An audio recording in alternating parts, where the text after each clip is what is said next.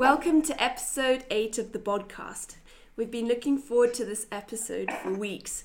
Today we have Dr. Gabrielle Fundaro all the way from the USA to discuss gut health and the gut microbiome. If you look Dr. Gabrielle up, you'll find an impressive list of education, credentials and experience, from a PhD in human nutrition, foods and exercise to placing first in women's physique bodybuilding in 2015, powerlifting, jiu-jitsu, and as a dog lover, we love how she says she enjoys spending time with her dogs in her free time. Yep. Gabrielle, welcome. Thank you so much for taking the time to join us today and working with the time difference between Kenya and the USA.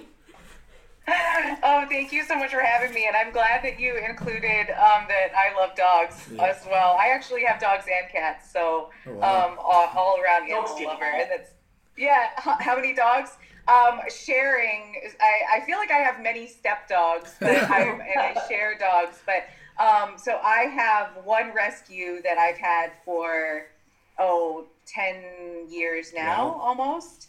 And then I have a cat that I've also rescued for about the same amount of time. So my dog came from a kennel and my cat from my old PhD advisor. And then I have what I would consider to be like 4 step dogs of close friends and whatnot. That I spend a lot of time with and visit when I can. So I love them. Oh, I know. Andy's got a whole pack of dogs as well. We were just discussing dog microbiomes. Yeah. Well, it's my dog's peak week. We got dog show on the weekend, so we got peak week. Yeah, so we got this posing practice after this. Make sure their guts are I've good. got some rescues. I've also got rescue donkeys. I've got horses. That's why I live in the countryside. So I've got 5 horses, which are all rescues, and 4 donkeys. But I'm meant to be getting 2 more rescue donkeys. My goodness. Chaos on the farm. Wow. Wonderful. That chaos. sounds amazing. Yeah. One of my dreams is to have like a goat. I want to get like a pygmy goat. They're just the best things ever. Well, it's my dogs if I eat it. They love it. We slaughter goats here for dog food. It's terrible. Yeah, that wouldn't be a good idea. It's a nice way of getting locally from a mass like herdsman. I find this is true. Them directly, great. Yes. Yeah. I don't have any judgment. Yeah, there's no. Yeah, it's the circle of life. I have no judgment. It is. So, I mean, listeners might have heard of Renaissance Periodization and Dr. Mike Israetel, and you're part of that team. Is that right? Yeah. So Dr. Mike found me back in 2016. I want to say 2014, 15. It might have been 2017. I feel like the years are just going by in a strange way, especially this one. So I was an assistant professor of exercise science out here near Atlanta, Georgia. And I had been doing that for 3 years. By the time Dr. Mike found me, I had no social media presence really to speak of. I had earned my doctorate in the area of gut microbiome, but didn't intend to do anything really with it. I just wanted to teach. So I was at a pretty small institution teaching sport nutrition primarily, and anatomy and physiology, and some various exercise science courses. And I had a little bit of a blog, and I was earning my sport nutritionist certification through the ISSN, and having a cordial debate in that Facebook group, and that's where he found me, saw my limited social media content, and reached out to me with a business proposition. And I thought, like, what is this? Is this like an MLM sort of scheme thing? And then I realized who it was, and who our Renaissance periodization was. And just coincidentally, it was sort of serendipitous. About a year prior, I had seen their ads on Facebook for their Australia conference. And I thought, oh man, wouldn't that be the life to be able to travel internationally and speak about this stuff? And, then the opportunity presented itself. And so I started coaching with them while I was still teaching for about a year. And then I had to kind of make the decision between, moving toward coaching full time, which I found to be incredibly fulfilling, and have the speaking opportunities and whatnot, or commit to, going up for promotion within a year as a professor. And at juncture, I realized that the academic career that I was pursuing wasn't really as fulfilling as I had anticipated. I wasn't really able to make the type of connections that I found to be, most kind of like rewarding. And I found that dynamic in coaching. And so I ended up resigning and after 4 years, and then I've been coaching full time and started my own business about a year ago as well. And so now I do both of those, and it's amazing. I love it. That sounds really busy.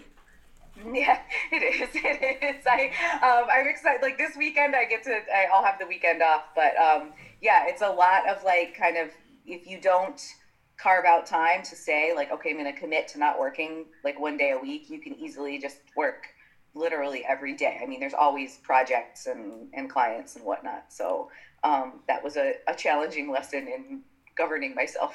Yeah, and I mean, we were just saying before we started recording how it's wonderful how you come onto so many podcasts to educate about the gut microbiome and gut health, and I think that's just such an incredible thing to do. Thank you. I'm glad. I mean, like I said, I'm grateful for the opportunity, and I really just want to help to empower people, because this is an area that has so much kind of misinformation and marketing, and people are sort of at risk of, being taken advantage of. Yeah. And so when you started out, were you always sort of going along the path of studying the microbiome, or how did you get into that field? This was a total accident. Okay. So when I realized that I wanted to be a professor, it was in my junior year of undergrad, and I made the transition. So I was a music major originally.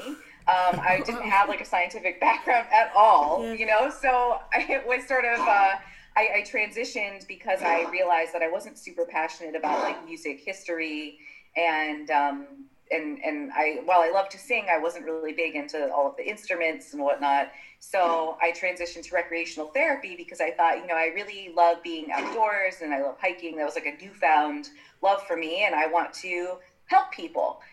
But then I didn't want to do the whole like living in the woods for 2 weeks thing that was required as part of that major. And I was like, oh, what else can I do that's like gym and science? And then I came upon exercise science. So when I went on to get my PhD, I actually went right from bachelor's to PhD, and I had interned in a lab that was focused on skeletal muscle metabolism, because I was just like obsessed with skeletal muscle. I was like, oh, sliding filament theory and metabolic biochem, so fascinating. I'm going to figure out like what makes muscles grow. And so that was my project originally, was I was looking at the interaction of high fat feeding on mechanisms of hypertrophy. And so I was working in this, working with rodents, and then I was, I guess, okay at animal husbandry. And so I was working with a few different labs and our labs, and I was often doing like the intraperitoneal injections and things like that, and handling the mice.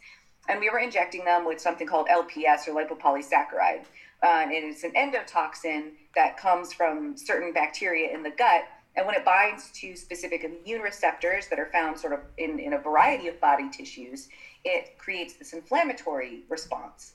And when we do that and look at the effects on skeletal muscle, we find that it makes the skeletal muscle a little bit insulin resistant and also less able to fully break down fats.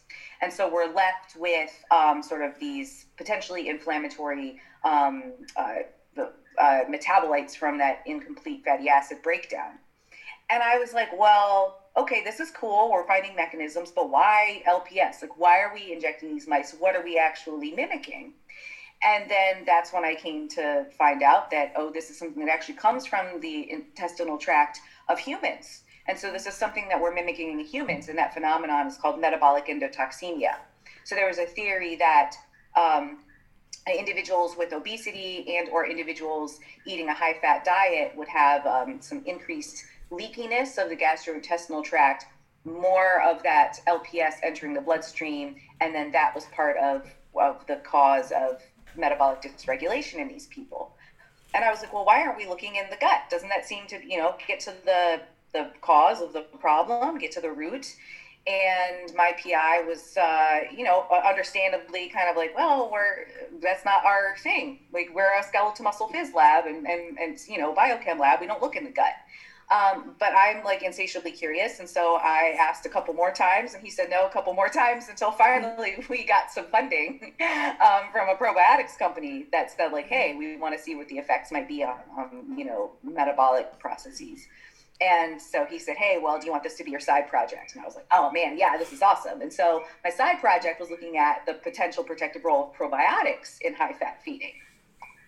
So months down the line, 6 months later, I've completed the first iteration of my main project without a hitch. Everything went to plan, except for the storage of the skeletal muscle samples, which were like the most important part. They just, they weren't fully frozen. Someone put them in the freezer and then they leaked and all of the ink came off. And it was like, we can't use these samples.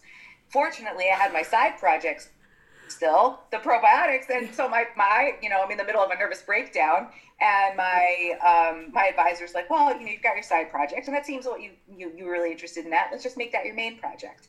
I was like, okay, sure. So 3 years later, we'd gone through like multiple cohorts of mice, and then I was invited to take part in this first iteration of a fellowship on the Scholarship of Teaching and Learning.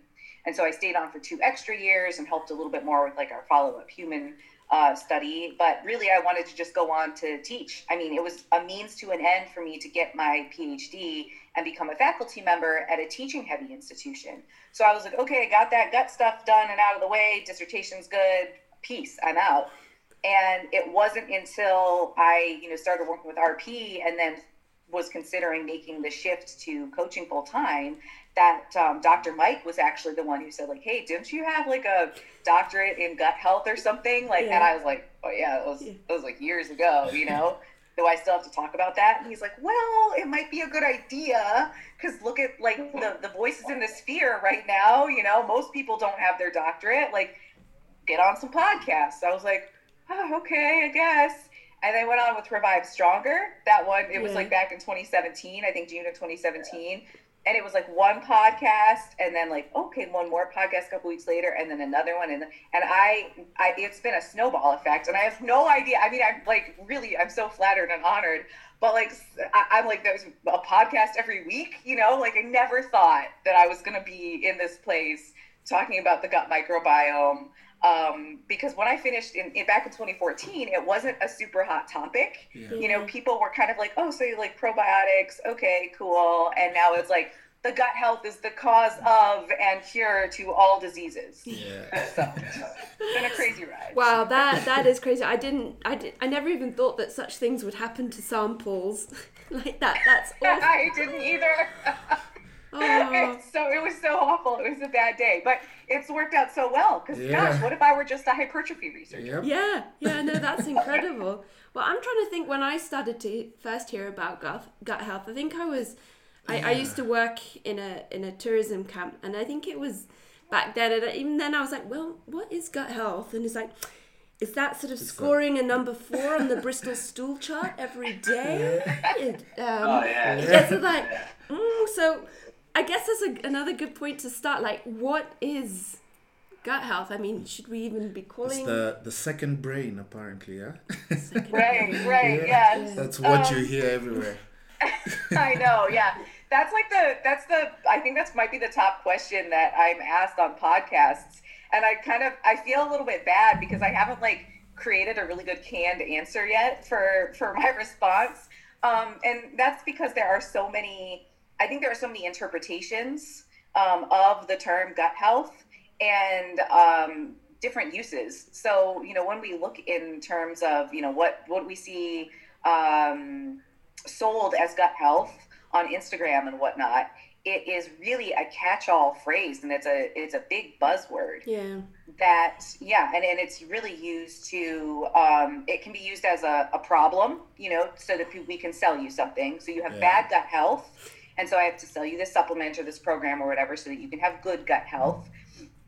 And it's also become this strange sort of like, I think it's like a very kind of like privileged, like ableist new paradigm for health. Like, good gut health. You have to have 50 different plants in your diet every week and, like eating organic and all of this stuff, like these things are all bad for gut health and these are good for gut health. And because it's this nebulous term, people can kind of use it in whatever way they want. And I'm hesitant, even when I make posts or I'm like writing a book, I don't know what to call it because I don't want to say gut health because I know what people are thinking and I'm like, but it's not that. Yeah. It's like when I say the word holistic and people think automatically certain things and I'm like, no, I just mean like considering the whole organism. Yeah. So that's the problem with the term gut health is that we don't have one profile of gut health. That healthy controls around the world look very different. We do have some keystone species, we call them. So these are groups of bacteria that are generally abundant in people who are free of disease and who are physically active and eat a diverse diet that's high in microbe-accessible carbohydrates. So we can look at those. We can look at, like Bifido, Lactobacilli, Akkermansia, Roseburia, Faecalibacterium. Those guys should probably be there. But that's about as much as we could say. We don't know that, there's not a specific ratio of these species that we're looking for. We can't use, we can't quantify them and say this level is a clinical cutoff for good versus bad gut health. So we can look at them as sort of like an ecosystem perspective and say like, oh, okay, well, we're looking out I'm out in the desert. Yeah, well, we expect to see scorpions. We expect to see coyotes and wolves. And we expect to see a lot of cacti. But we can't say like, oh, below this number of cacti, this desert is in bad health, So we kind of look at the overall diversity. And that refers to the abundance of species, so the number of different species, and then their relative abundance to one another, so sort of their ratio to one another. And we generally want to see more of the bacteria or microorganisms, I should say, that seem to confer some health benefit. So they might be producing some beneficial compounds we call postbiotics. There are also a group that don't seem to do anything of great benefit to us, but they're not harmful either. And then there are a group that could be potentially pathogenic. We don't want to get rid of the pathogens because they play an important role in our immune system. Yeah. You sort of think of it like we don't want to grow up in a bubble and never have any exposure to pathogens. Yeah. Our immune system won't develop. So it's the same way internally as it is externally. So we look at the ratio of all of those. But again, we don't have one specific ratio that seems to be right or good or healthy. And then on the other hand, when we say bad gut health, people often use this interchangeably with the term dysbiosis. But dysbiosis, pardon? The new boogeyman. Yes, exactly. It's the new, yes, dysbiosis, exactly. So this is like dysbiosis, people will say, oh, dysbiosis causes whatever disease they want to come up with. Well, dysbiosis just means altered compared to the diseased group. So it doesn't necessarily mean that those people that is like the picture, dysbiosis is altered compared to the healthy group. But we don't have one form, we don't have like disease specific dysbioses. So a person with IBD who has, they will have something different from a healthy control, but they may not have the same as another person with IBD. So we're still working on trying to characterize, disease-specific profiles, but we're just not there yet because the way that we analyze the microbial individuals, I'm going to say the microbial population and the genes, that varies from study to study.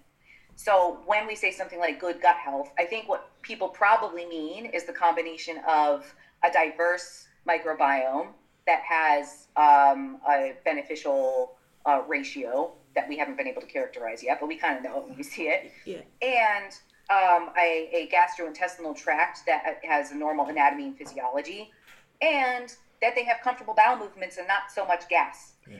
And unfortunately, those three don't correlate exactly. So we don't have an outward symptom necessarily of something that could be considered dysbiosis. And we can have GI distress and have a diverse microbiome. So what people are doing is kind of taking feelings of discomfort or some disease or, inability to lose weight or acne or a rash and saying, oh, this is from bad gut health.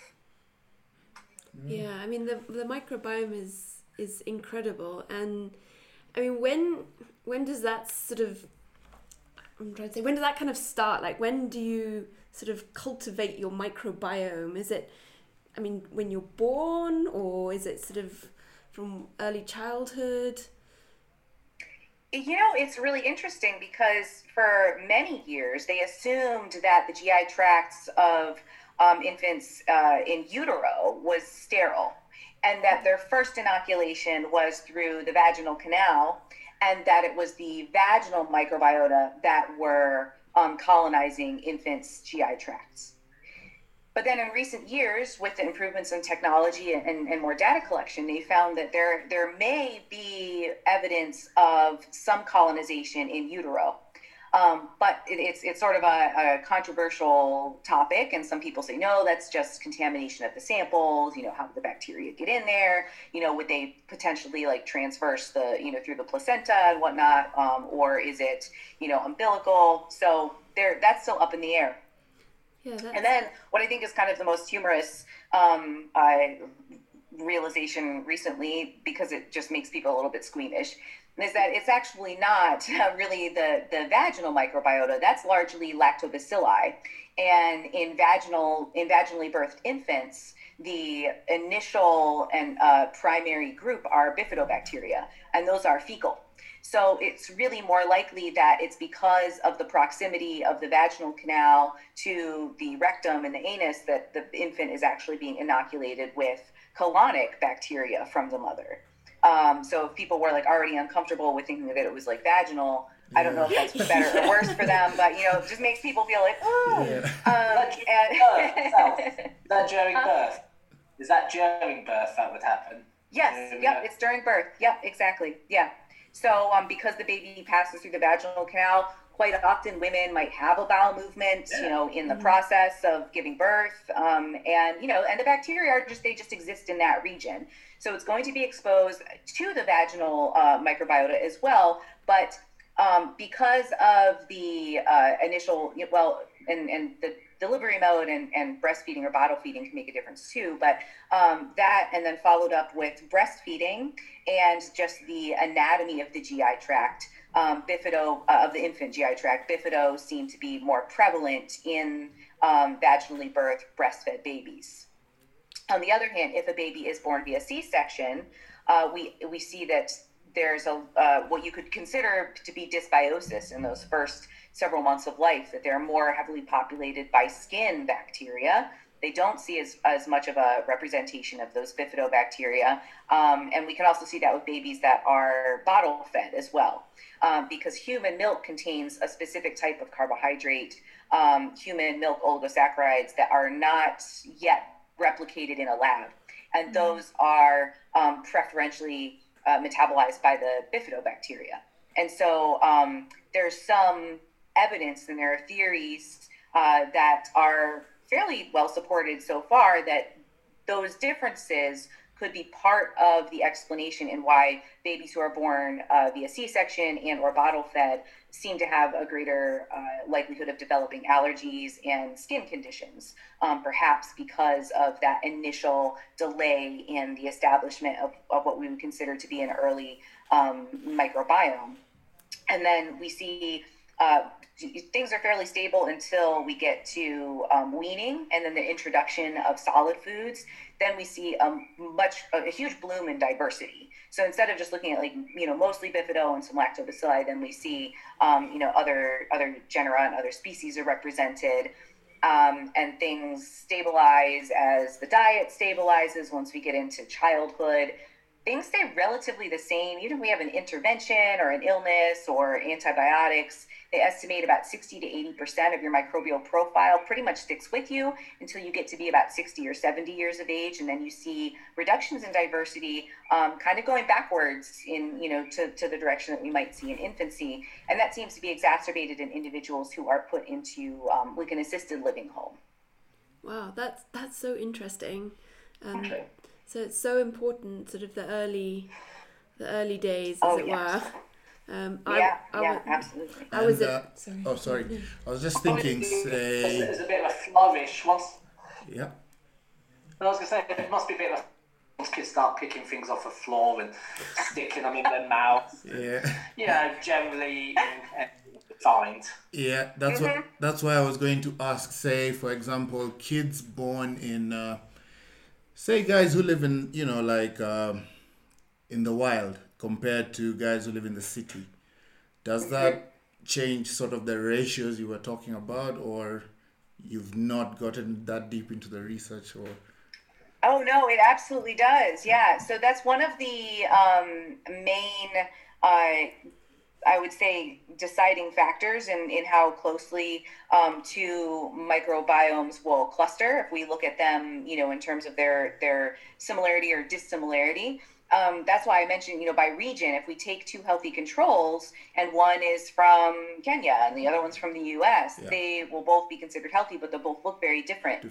And when we compare diversity in individuals who are from rural or agrarian societies versus those who are from industrialized societies, there's significant differences in diversity. So there's a theory that in individuals who are living in industrialized societies, due to a number of different factors, we're less active. We have a lower amount of micro-accessible carbohydrates because we're not eating as much fiber. There's greater sterilization, that we have reduced diversity, and that's actually been passed down generationally. So from mother to offspring, because we're inheriting our microbiota really from our mother. And so that's passed down. Whereas in, these more rural and agrarian societies, they have a much higher intake of fiber and micro-accessible carbohydrates, more resistant starches and whole grains and things like that. And potentially also because they're more physically active and they have greater exposure to, dirt and things like that outside, that they have just a wider variety of organisms in their GI tract. And they're sort of also specialized in some ways, that their microbiota are really adept at taking those the indigestible sort of residue from the diet and fermenting it to short chain fatty acids that can then be taken up by the host and actually used for energy. Now, in industrialized societies, we may still have that capacity, but it's not so much of a benefit to us. We don't need enhanced energy harvesting capacity because we already have plenty of energy in the diet. Yeah. So it's something that could be beneficial in context, but not for every individual. Is there a difference? I know we just talked about geographically.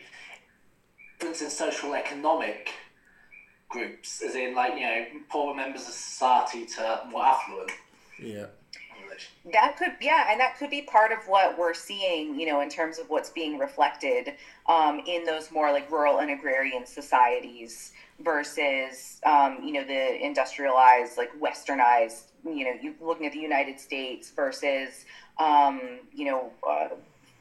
like subsistence farmers and things like that, it could be that because of the other factors that go into socioeconomic status, that those would kind of be indirectly affecting, the members of the microbiome.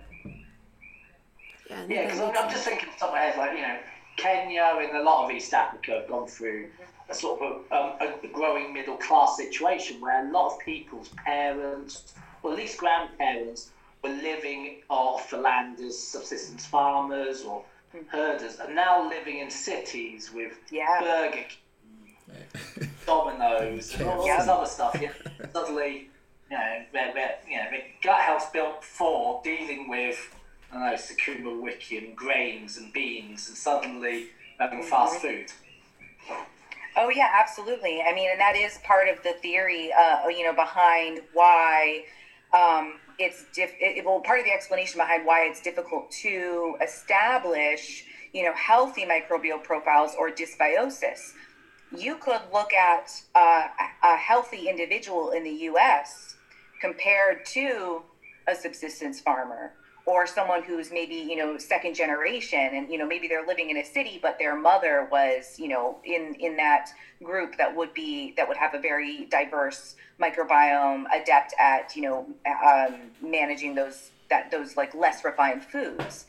And perhaps the individual in the U.S. would have dysbiosis in comparison, just because of the many generations behind them that were living off of a highly refined diet. And so that's, there's a book called The Good Gut by the Sonnenbergs, and they're researchers, I believe, out of Stanford. And they discussed this as one of the theories behind sort of this just loss of diversity over time as we've moved away from, those kind of more challenging lifestyles where we're highly physically active, we have a very unrefined diet, and we're eating a higher proportion of plant foods versus animal foods, so greater abundance of microbe-accessible carbohydrates, and then that being passed on from mother to child, and then of course, the difference in sanitation and things like that. So it may be that our microbiomes they're changing with us, but they're adapting to their environment as well, just like we do. And so, we lose diversity if we limit the diversity of nutrients available to them.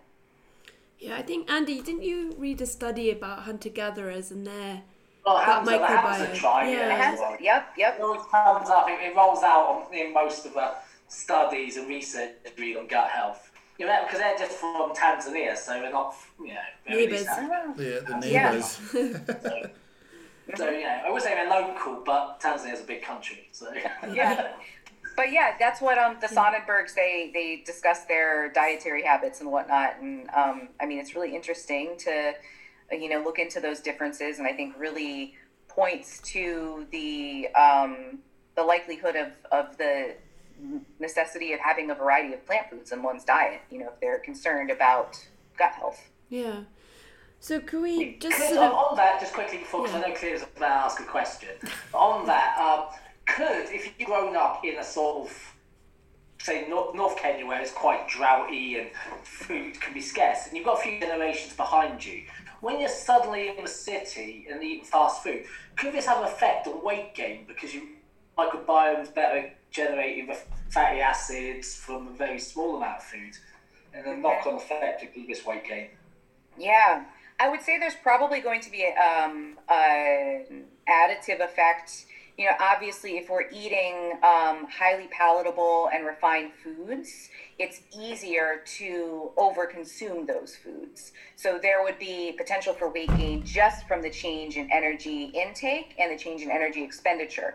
Could then the microbiota also contribute to that? Potentially, because it looks like in those individuals who are, taking in upwards of 100, 150 grams of fiber per day, and sort of the ratio of indigestible carbs to digestible carbs is so much higher that they may see energy harvesting of anywhere from 5 to about 20% of their caloric intake. So that means if you were to be counting and I think I'm taking in 2,000 calories a day, but I also have these micro organisms that have harvesting extra energy for me, it might be that we're getting an extra 400 calories per day on top of that, which it would really be possible to account for. So yeah, they certainly could, they increase the energy availability from the foods that we're eating.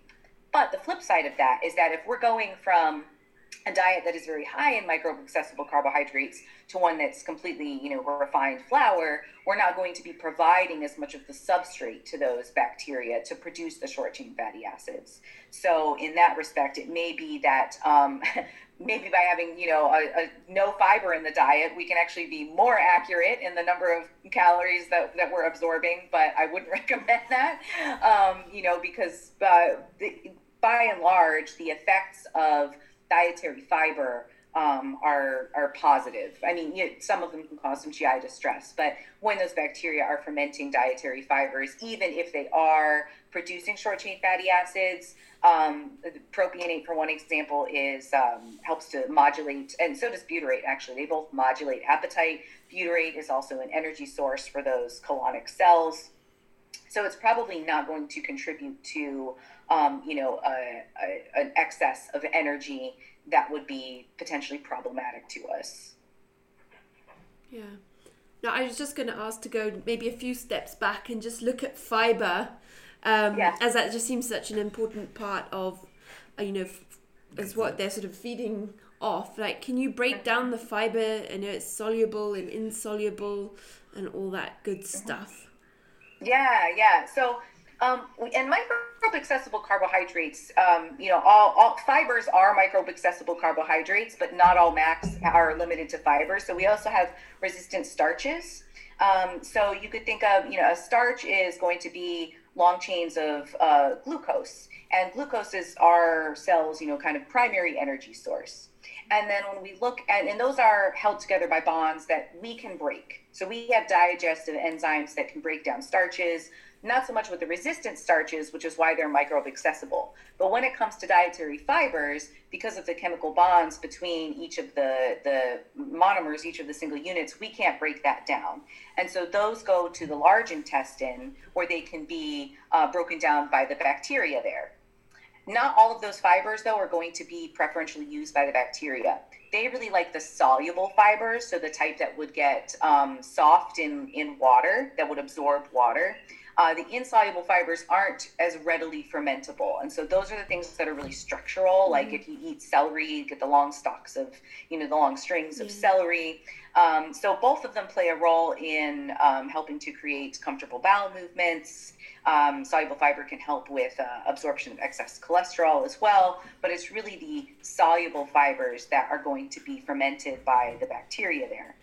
In most cases, you're getting both soluble and insoluble in your fruits, vegetables, whole grains, and legumes. So the casings are usually going to be primarily insoluble fiber, and then the softer parts are going to be where we're going to get more of the soluble fiber. But if you're eating a wide variety of plant matter in your diet, you're going to get a variety of fiber types.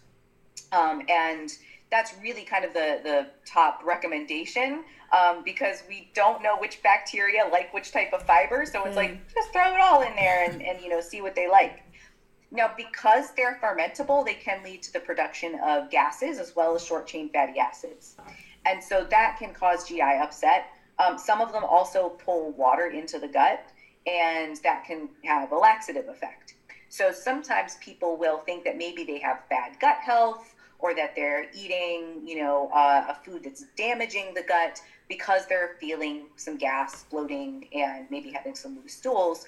And in that case, barring any sort of disease that we can write that off, then it's usually just due to exceeding their tolerable amount of those various fiber types and carbohydrate types that are fermentable. And in that case, they can go through a systematic process of testing those out and back in to see how they feel. But I think we want to be very careful about sort of writing fiber off completely and going kind of the carnivore diet way, just because there are so many benefits to fiber. We know that this is, like you said, it's a preferred substrate for those bacteria. And though they can use amino acids to a limited extent, we generally see a significant loss of diversity in both animal and human models that have a fiber deficient or completely zero fiber diet. And then some of those bacteria will turn to the protective mucus layer in the large intestine as a source of carbohydrate. And that's probably not a good thing. Yeah, well, I need to increase my diversity of plants. Yeah, it's been on the low end. But so how much fiber would you recommend? Or is that sort of going to be individual? Yeah, I mean, in the U.S., we have the dietary guidelines, and they recommend 25 grams of fiber per day for a female and 38 for a male. There are other recommendations that are about 14 to 15 grams of fiber per 1,000 kilocalories ingested, which usually comes out to about that anyway. Yeah. There was a study done a couple years ago where they sent out questionnaires. It was just observational to see, sending out questionnaires to see how many different types of plants people were eating each day, and then compared those to the diversity in their fecal samples. And they found that the people who were eating 30 different plants each week had the greatest diversity in their fecal samples. Wow, and that sounds like a lot, but it doesn't have to be 30 different vegetables. Yeah. It's, plants are, whole grains, legumes, fruits, and vegetables. But again, as I mentioned, like gut health can be a little bit elitist, like, 30 different plants, and like, here's my acai bowl with 800 different unique berries in it. Like, just do your best. If you're eating some plants at every meal, you're doing more than most people are doing. But just do what I do. Use packs of stir-fry vegetables. They got all sorts in there. Yeah. There you go. Yeah, exactly. Easy. It's like you've said, it's just got me thinking, because I know all of us train, and you've noticed with bodybuilders, the way you've said it's 14 grams per 1,000 calories. We eat so many calories, but I don't think it matches up. We think of, I'll eat 40 grams of fiber, I'm good. But when you look at it, you're eating 5,000, 4,000 calories a day, so the fiber still is a bit low. You think around your training window about that white rice or whatever's easy digestible. Yeah, you're not thinking. If I actually more, if Ollie knew how much fibre I have in my diet, if I tell me off, because he's always telling me to keep to about 30 grams, but I have about 70 plus a day. But I digest it well. That's because I use almost stir-fried vegetables, and I have all my berries in my protein porridge. Yeah, and stuff. same. But, it's just, but I digest them well. I know some people do get gut distress, but generally, I've also built up to that, I think. Yeah, because most bodybuilders will complain about, gas or having bad digestion when maybe it could be less fiber. I don't know. Or when calories are low and you're eating more sort of volume, food, you're having more fiber than normal. Yeah. I think fibre plays a great role when you're in prep, just to try to fill you up. But as you get closer to the show, you want to try and cut the fibre out to stop keep your stomach or your waist as small as possible. Yeah. But these are the things. But I suppose when you're in the bulking phase, Leon, like you've been eating for fun recently. You want to free up those calories for your proteins and your rice. I do a lot of berries, fruits, and he gets all his fiber from chips. And from the oats. It's just not filling. You just don't want food filling in your bowl. That's the thing. You got to eat so much anyway. Extra fibre, you suddenly go, oh, jeez. It takes you about 45 minutes to eat a meal. Yeah, it does. Sometimes.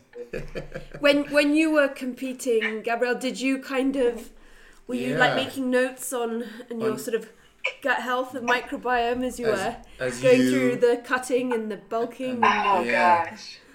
It's so funny. I was glad that no one lived with me when I was at the tail end of prep, because my stomach, if I didn't know about gut health, I would have been like, there is something wrong. Yeah. Because I was,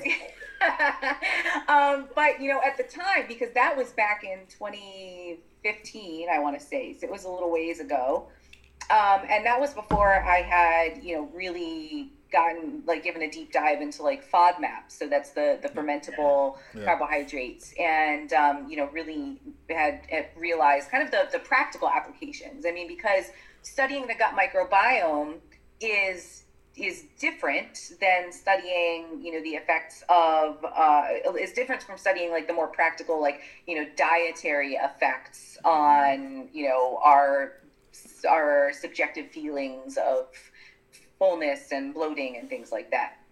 So when toward the end of my show, I was eating lots of apple and avocado, and for my apple was my main carb source, and a little bit of oatmeal, and then I was eating avocado and I think asparagus, and I would put onions in with my squash. And so I was just eating a lot of really super gas forming foods. And I remember years ago when I started taking whey protein, which I don't anymore, but I didn't know that whey protein concentrate was going to, in undergrad, was going to cause such severe GI distress, because of lactose intolerance. So at that time I wasn't thinking about it too much. And now I'm glad that I've kind of, figured things out along the way, because now I can eat foods, still have a varied and diverse diet, but it's foods that are comfortable to me. And I know if I eat more than a quarter of an apple, I'm going to, feel bloated and awful. And I really don't do well with squash or with avocado either. So I think what can happen is, people who are eating these very nutritious foods that are kind of, I want to say like stereotypical, like fitness foods, avocado toast, and like who thinks that apples are going to cause them to bloat? But that's what happens. And then people become really confused and think they have to do some like super extreme, gut cleanse or reset or something. When really it's just, it could be the amount of fiber that you're eating. So above 70 grams a day is when people start to, experience some GI distress. Or it's the types that you're eating. So if you're eating a lot of those fermentable carbohydrates, then you could, potentially be getting some GI distress. Or sugar alcohols. Oh my gosh, in protein bars, aside from the erythritol, all of the rest are extremely fermentable. And some bars will have like I don't know if you guys will have them, but they have an indication of like, will have a laxative effect. Like, don't eat more than 2 bars in a day. Oh yeah, grenade bars. Oh. No, I actually stopped eating protein bars. Yeah, I'll smash protein. I just can't get to Kenya. Anyone in the UK, at the airport, I get my can of Monster, I get my grenade bar, and I'm out the airport happy. But you're a fibre monster. But anyone listening, do not ever eat more than 2 bars. You will regret it. I used to have 2 power bites bars a day. Yeah, until I just flew back into Kenya. I used to get big box delivered from Amazon.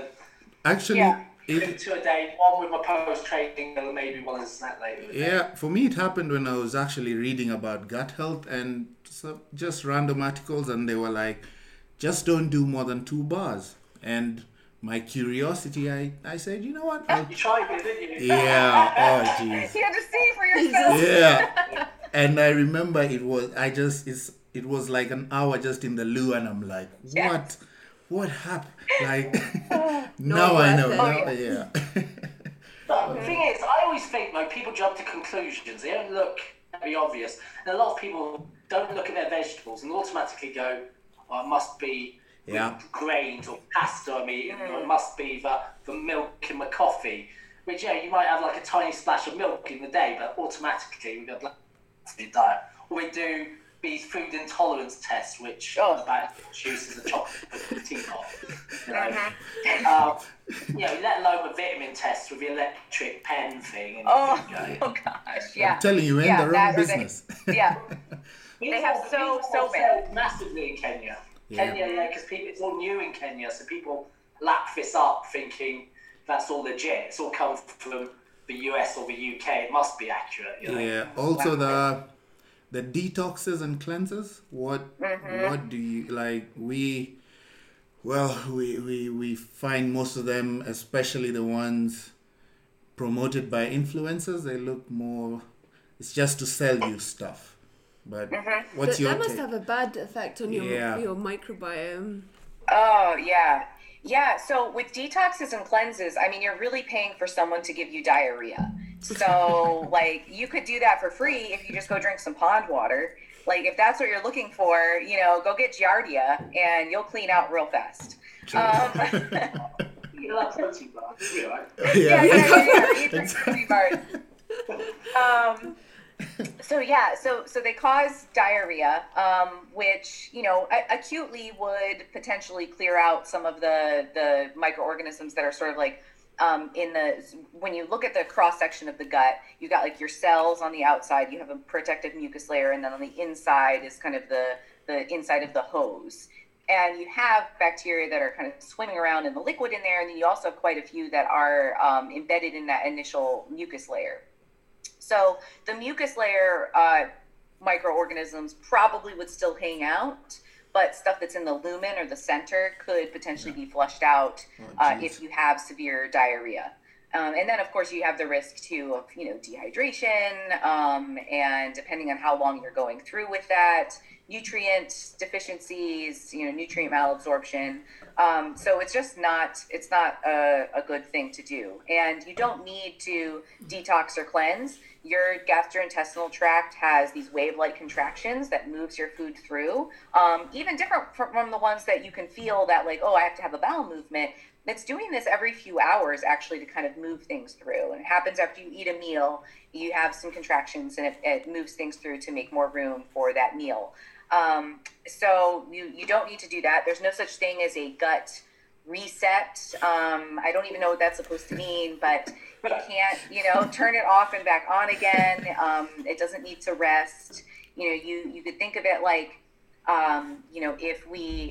if there's an ecosystem in trouble, we don't generally just like eradicate every living thing and then try to replenish it. That just wouldn't be possible. It's the same thing here. We can't eradicate all of it. We wouldn't want to anyway. When we look at like mice that are raised without a gut microbiome, we call them germ-free mice. They are not resistant to pathogenic infection.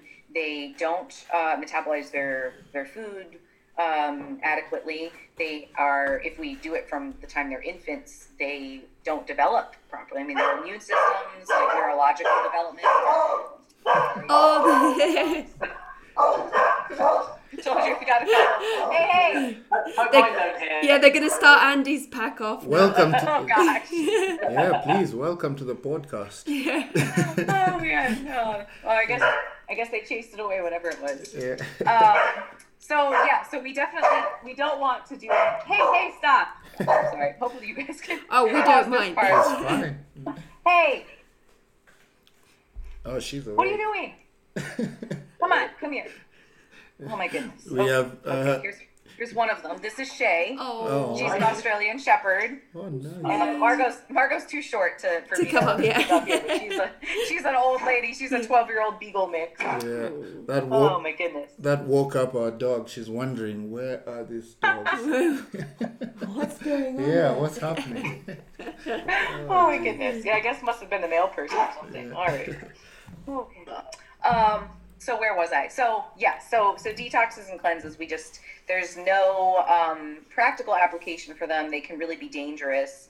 Some of them are even, contain dangerous levels of heavy metals, potentially toxic parts of plants. And so, it's just one of those things that's sort of sold as, let me tell you that you have a problem so that I can sell you the solution. So it's like you're just buying toxicity to make you almost sick, so you can believe you're flushing out stuff. My goodness. Yeah. Oh yeah. Sit down on the toilet. Yeah. Exactly. Yeah. And some of them I've seen. There's one that contains some sort of specific fiber that causes your stool to really kind of stick together, so it doesn't come out in normal, like, small sections. Yeah. It comes out sort of segmented but very long, and people are like, oh my gosh, I flushed out all these toxins, like all this fecal matter that was there for years. Like, that is absolutely not how it works. It's just the ingredients that they add to it. Yeah. Wow, that's crazy. The clay and psyllium husk. Yeah, exactly. So we talk about mucoid plaque. Yeah. That's the new thing, digestive plaque. Crazy. I wanted to just ask about, although I kind of know the answer because I've heard you speak about this before, sweeteners, artificial sweeteners like aspartame. Only because, Only because he drinks 5 litres of Diet Coke a day. No, you know what? I've had this 2 litre bottle of Diet Coke now since I flew back and got in yesterday afternoon, and I've still not finished it. He has one in every corner of the house. But we might as well just talk about the effects of, or the lack of effects on gut health, gut microbiome, and sweeteners. Sweetener. Mm-hmm. Yeah, I like the spoiler alert, the lack of effect. So it depends on the organism that you're looking at. So if people, this is something that I think it's funny to point out too. So if you were to do, people are always like, oh, a meta-analysis or a systematic review. Those are sort of like the gold standard of research, because they compile all of the information and do, in the case of a meta-analysis, like a secondary statistical analysis. And in a systematic review, the authors aren't really supposed to be kind of like picking what articles they want to put in. It's got to be a comprehensive literature search, and they add in everything. But there are narrative reviews where people can just kind of pick what they want that fits their narrative. And so if you wanted to write a narrative review to present artificial sweeteners in a very dangerous light, you could do that if you picked only the studies that are done in cell culture and maybe some of the poorly done rodent model studies, because those are where we see an effect of artificial sweeteners on, cell culture, on cells of the GI tract, or in rodents if we give them, super physiological doses. When we take it to a human model and we feed people even up to the acceptable daily intake range, which is a lot of artificial sweetener, like to the point that some people can't adhere because it's so much, then in most cases you see no effect on the microbiota, no effect on hormones released in the gastrointestinal tract. Now, there was a study done a couple years ago where they saw some derangements in insulin sensitivity in humans, and so they took fecal transplants from those humans. They put them into rodents, and they were able to recapitulate that finding. So they were able to repeat that in rodents. But there was no control group in that study. And so when it was replicated in a follow-up with the control group, they weren't able to replicate those findings. So it's really important that, we're looking at humans and we're looking at physiological doses in humans when we make statements about the potential effects of artificial sweeteners on the gut microbiome or gut hormones. Of course, people can look at other things like, what are the neurological effects, or, the effects on like feeding behaviors and whatnot. And my argument is that feeding behaviors in humans are much more complex than feeding behaviors in rodents. So again, we can't extrapolate directly from rodent to human, nor can we extrapolate doses that we use in a rodent to the human model. You can't say 2 mg per kilogram in a rodent is not equivalent to 2 mg per kilogram in a human. So those are some of the significant shortcomings. The other thing is there is a relatively limited amount of research in terms of like actual RSVTs done in humans using artificial sweeteners and looking at the effects on the gut microbiome. The one that we have the most, which I think might be like 4 studies, would be aspartame, and that seems to be the most benign. And then there are some that we don't really have any data on, like stevia. We're just still kind of waiting to see what might happen. We've got some cell culture data on that, but again, it's not any more, it shouldn't be weighted any different from cell culture data on sucralose or aspartame or anything else. When we look at sugar alcohols, because those are fermented, they can have a prebiotic effect and a laxative effect. So you could say potentially sugar alcohols are kind of like good for the gut microbiome because they can metabolize them. But in terms of the non-nutritive artificial sweeteners, thus far, there's no reason to avoid them for the purposes of, concerns about what they'll do to the gut microbiome. Andy, you can finish that bottle now. I'm just going to crack on. I'm still going to crack on.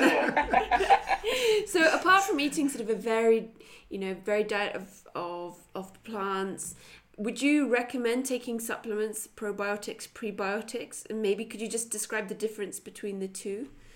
Mm-hmm. Well, you wouldn't have to necessarily supplement with prebiotics. Prebiotics was a term coined, I want to say maybe, was within the last couple decades. I mean, it's fairly recent.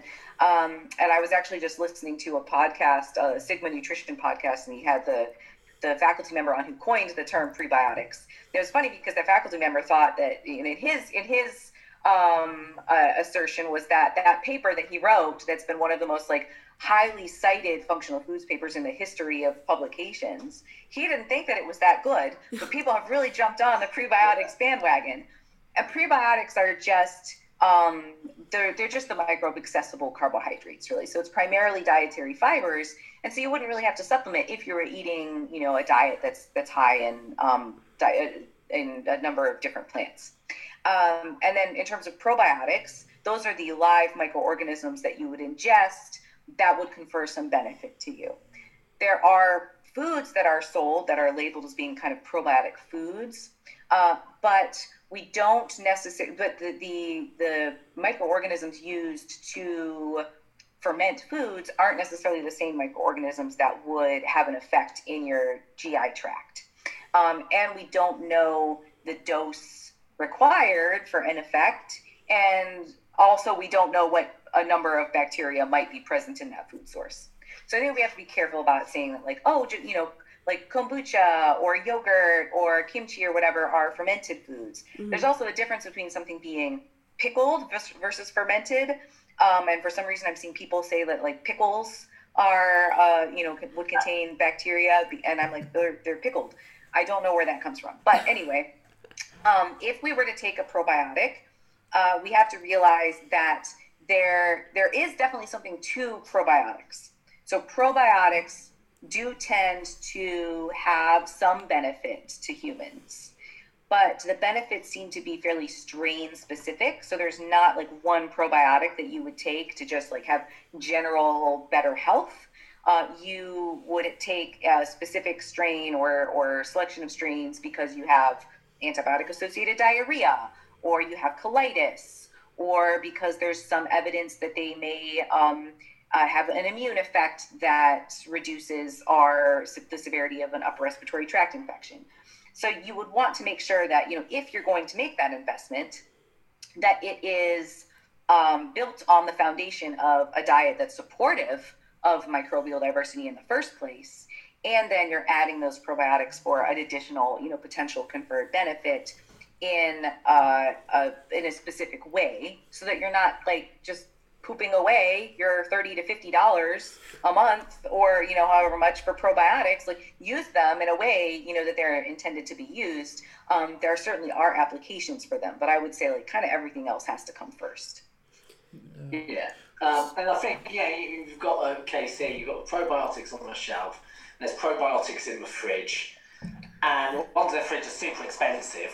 But Very in Kenya, expensive. those have probably come from a sea container that wasn't refrigerated, been on the dock side for probably a month. Yeah. And then in the shop, it's been sold at 3 times the amount. Is there a difference when it's genuinely cold stored probiotic versus what they freeze dried type? It's that's a question that I think we're still waiting for the answer. And along the same vein of, is there a specific amount that we need? Do we have to take them more than once a day? There's pretty compelling evidence that more isn't necessarily better, and that multiple strains aren't necessarily better than having like one strain of whatever you actually would need for whatever the issue is. And even the definition might change because, for like now, they're saying it's live microorganisms, but there is evidence that even if they're not alive, that they could still have an effect passing through, and that they don't necessarily need to enrich, and they probably don't, that they probably are transient inhabitants, but they interact with the other organisms on the way through. And that makes sense because the way that these organisms interact with each other is, largely just kind of like not all of them have a cell wall, but, it's kind of a cells to cell contact. So they're looking for like a name badge, across the way. Well, what's your name? And, even if the bacteria or microorganism isn't alive, it could still potentially move through and have a name tag on, and another cell senses it and says, oh, that's this guy. They're here now. Okay, well, let's change what we're doing because those guys showed up. And then there are also, these spore-forming bacteria that are going to sort of a dormant state until they're in a place where they can thrive. But interestingly, I was at a microbiome conference at the beginning of the year, talking to, people. I don't consider myself, well, I guess I'm kind of a researcher now because I'm collaborating, but, I'm more of like, I'm a social media ex-academic.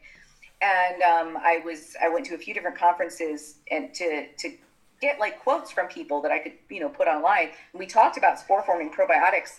And there were some researchers that were like, that's a bad idea. Like, we don't know what that's going to do in the human gastrointestinal tract. And like, that could be potentially really dangerous, but we just don't have like the clinical data to show what's going on either way. They're not sold as drugs. They're sold as supplements. And so that level of testing isn't required.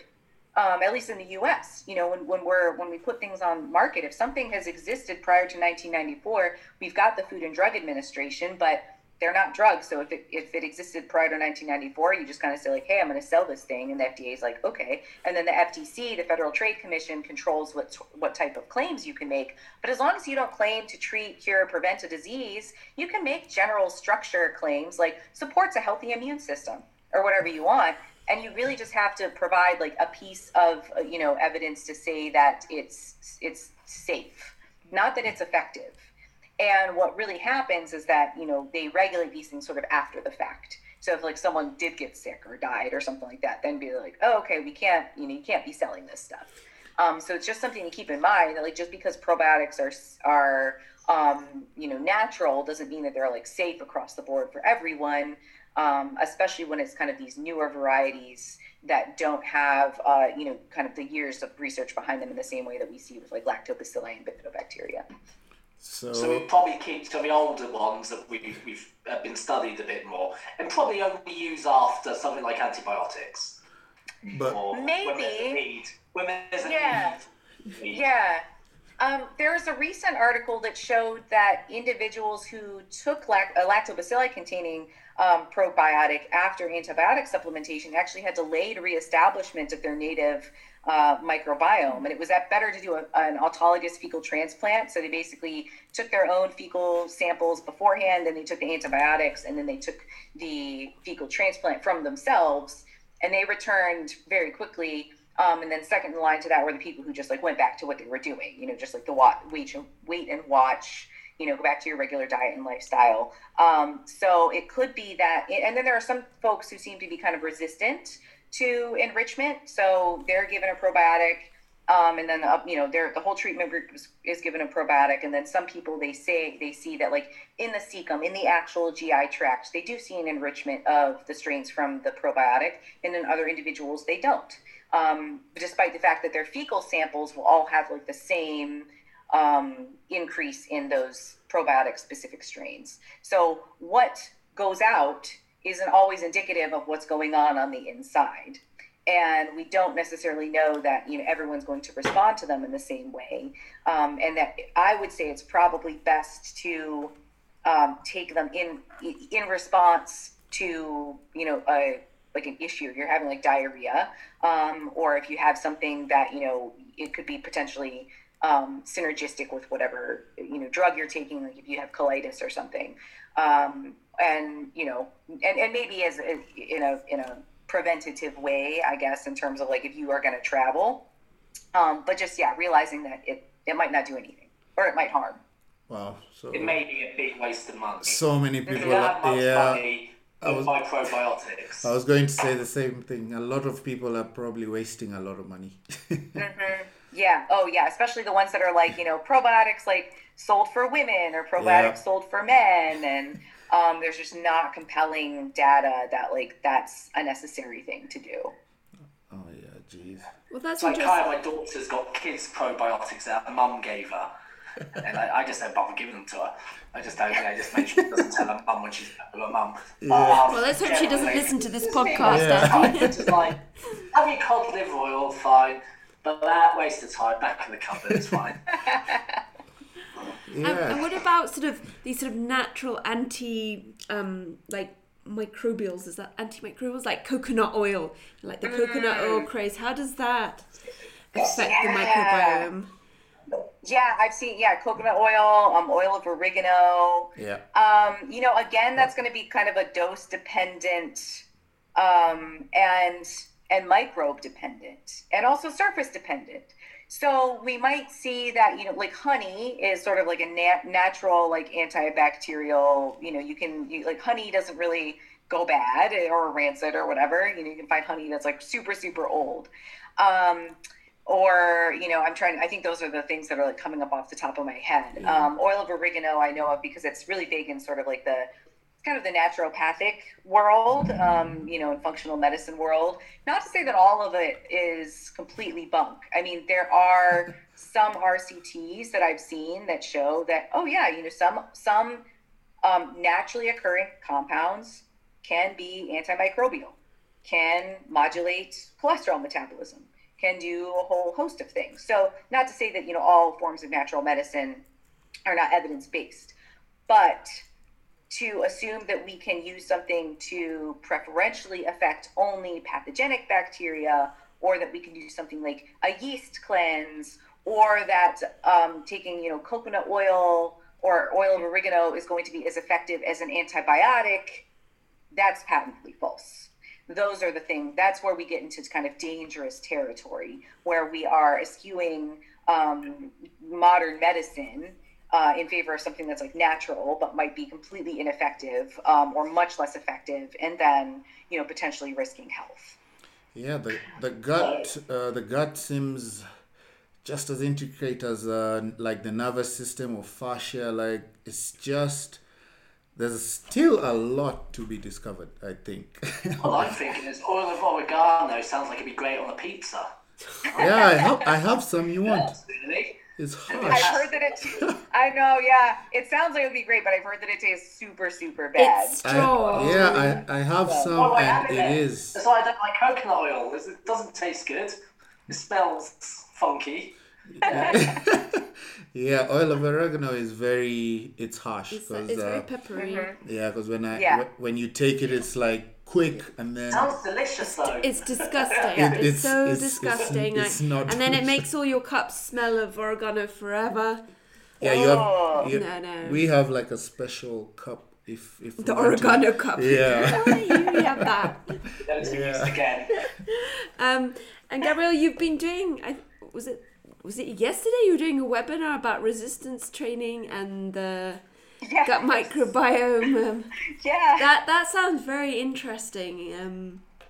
Well, I mean, we should all register for the Yeah. webinar to get that info. I know. But This one, I know. so this one's actually that was just an IGTV. So Oh, fortunately, okay. you can get that Okay. for free. Ah. So yeah, that's on my wall. But yeah, that's the. So I met this faculty member, Dr. Jeremy Townsend, last year. The beginning of last year. At an ISSN conference, and he presented on probiotic supplementation in collegiate athletes. And he had looked at some inflammatory markers, and I was, I was very curious because obviously, like, that was parallel to my research in probiotics. And so I just, connected with him. I said, hey, I still write about the gut microbiome and present and whatnot. I speak about it a lot in the social media sphere. And RP will quite often provide funding for, to support projects and whatnot and research and exercise science. So months later, we talked about it. I got on with, Mike and Nick from RP and said, like, can we, support this in some way? I went out to Tennessee for a week and we designed the study. We wrote the grant and everything. And the study is now underway. Unfortunately, I'm out in Arizona, but we still, are collaborating and whatnot, and emailing and video chatting. And yeah, so we are studying the effects of resistance training on exercise-induced gastrointestinal syndrome and markers of inflammation and intestinal permeability in collegiate athletes. And we're also going to be looking at some potential gender-specific differences. So females are much more likely to experience EIGS than males, and we quite often see it in endurance athletes, but there's really no data on the effects of resistance training in the gut microbiome. So we're going to be looking into that. So we're measuring intestinal permeability through a couple of these probes. They're of different sizes, and you can measure clearance into the blood. And from there, you can kind of estimate, if there's some altered intestinal permeability. We're going to be looking at two different markers of inflammation. One that's kind of just a general, I think it's TNF alpha, and then we're going to be looking at calprotectin. And we're also going to be looking at short chain fatty acid production. So, we see that butyrate usually is the one that's produced by bacteria in the guts of people who are really physically active and elite athletes. Recently, propionate has come onto the scene as one that's being produced by a specific taxa called Veillonella, and that seemed to be associated with increased exercise performance. And they gave that to mice. They gave them like a propionate enema, and mice did better on a treadmill. So that's kind of compelling to look at. So and then comparing just a baseline sort of, do we see differences in male versus female collegiate athletes? Because there are some gender-specific differences in some groups of bacteria. But it's going to be really, this is the first study of its kind, and hopefully starts to lay the groundwork for what we might be looking for, with resistance training, or maybe nothing will happen and it's only endurance training that, really causes issues. We have no idea because no one has ever done this before. So it's really exciting. So that's what we were talking about yesterday. That Sounds is interesting. exciting. Yeah. There's just so much to learn still. Yeah. Oh, yeah. In relation to the resistance training, I got a question more for, because I know a few bodybuilders listen to the podcast. Yeah. And they probably want to know, do anabolics and other performance-enhancing drugs have an effect on the gut microbiome, or has that never been studied? I imagine it's not been studied because... No, not been studied. Though there's emerging literature on I want to call it the estrobolome, but how the microbiome metabolizes circulating estrogens and estrogen metabolites, and that may play a role in risk for breast cancer. So and then, a lot of people are talking about like oral contraceptives and whatnot, and like for some reason there's a belief that OCs like have a significant effect on the microbiome, but that doesn't seem to be the case. The drugs that we see have the most significant effect would be metformin, and so I know that people on peds will sometimes like use metformin, I think because it helps with insulin something and glucose disposal. Yeah, so that's one. Glucose blocking. Yeah, and then and PPIs, so proton pump inhibitors like antacids. Yeah. So those have a really significant effect on the GI on the microbiome. Yeah, no, I've got a genetic predisposition to high blood glucose. So instead of going on metformin, I decided to use berberine. Obviously, what effect that's having, because that also does a similar thing. It messes with the glucose. It could block the glucose. I'm not sure anyone truly knows its mechanism, but it blocks glucose absorption, or But so I would imagine, I would imagine that there's a potential there, but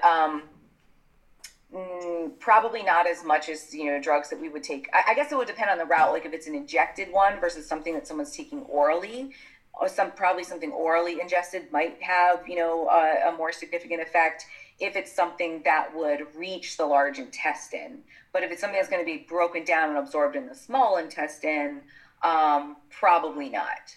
So that's kind of like that is completely a guess. I mean, I really have no idea, because from what I know, I haven't seen anything, but I've been asked about that a couple times. So I feel like it's probably worth, like taking a look. I haven't taken a hard look in the literature to look. I imagine with like pets, when we're looking at, performance enhancing drugs in general, there's studies on how hormones affect, microbiome. I have a similar sort of research benefit, Obviously, as we said, with oral contraception, estrogen plays a significant part in the bodybuilders, and obviously, so looking at the hormone sides, right, the effects of high testosterone, super physiological doses, testosterone person, may or may not have an effect. So much to discover. Fund it though. I can't imagine. Yeah. Efficacy of funding for it, Yeah.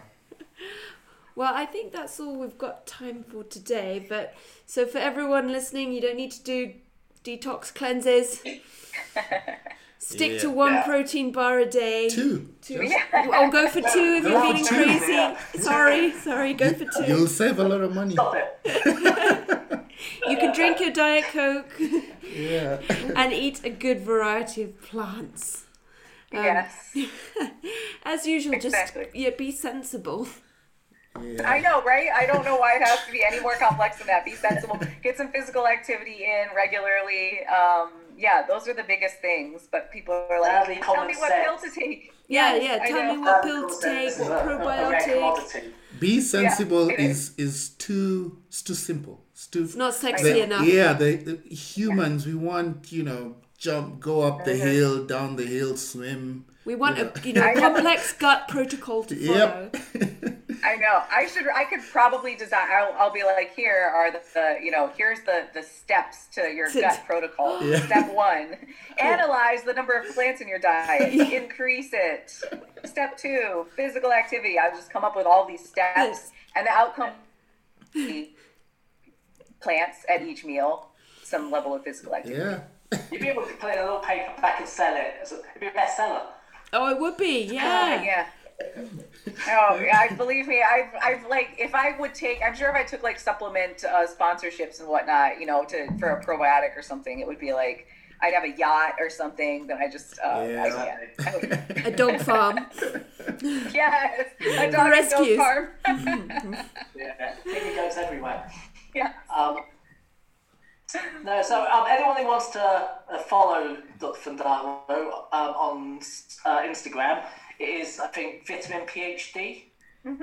Yep, Vitamin PhD, and then I have vitaminphdnutrition.com, although I have not updated my website in a long time, so I'm like way behind. I've got podcasts I want to share, and then there's also the coaching side of things that I do with Shannon Beard. That's BTG Comprehensive Coaching. .com, and we've got our article series up there and future webinar series and things like that. So those are sort of my two hats that I wear. One is the gut health thing and all of that side, and then coaching, and I just like to follow whatever interests I have at the time, I guess. So I've done a gajillion sports and not really stuck to any of them. No, I love it. Well, we'll link all that info where people can find you and follow all your amazing info. And you can watch the IGTV on the resistance training. Yes, absolutely. That'd be great. Thank you so much. No, thank you so much. We really enjoyed this. And our internet has held strong. Yeah, everyone's asleep. Yay. Dogs are asleep. I know. Oh my gosh, they're so crazy. Thanks again, Gabrielle. You're very welcome. All right. Thank you. Bye. All right. Bye.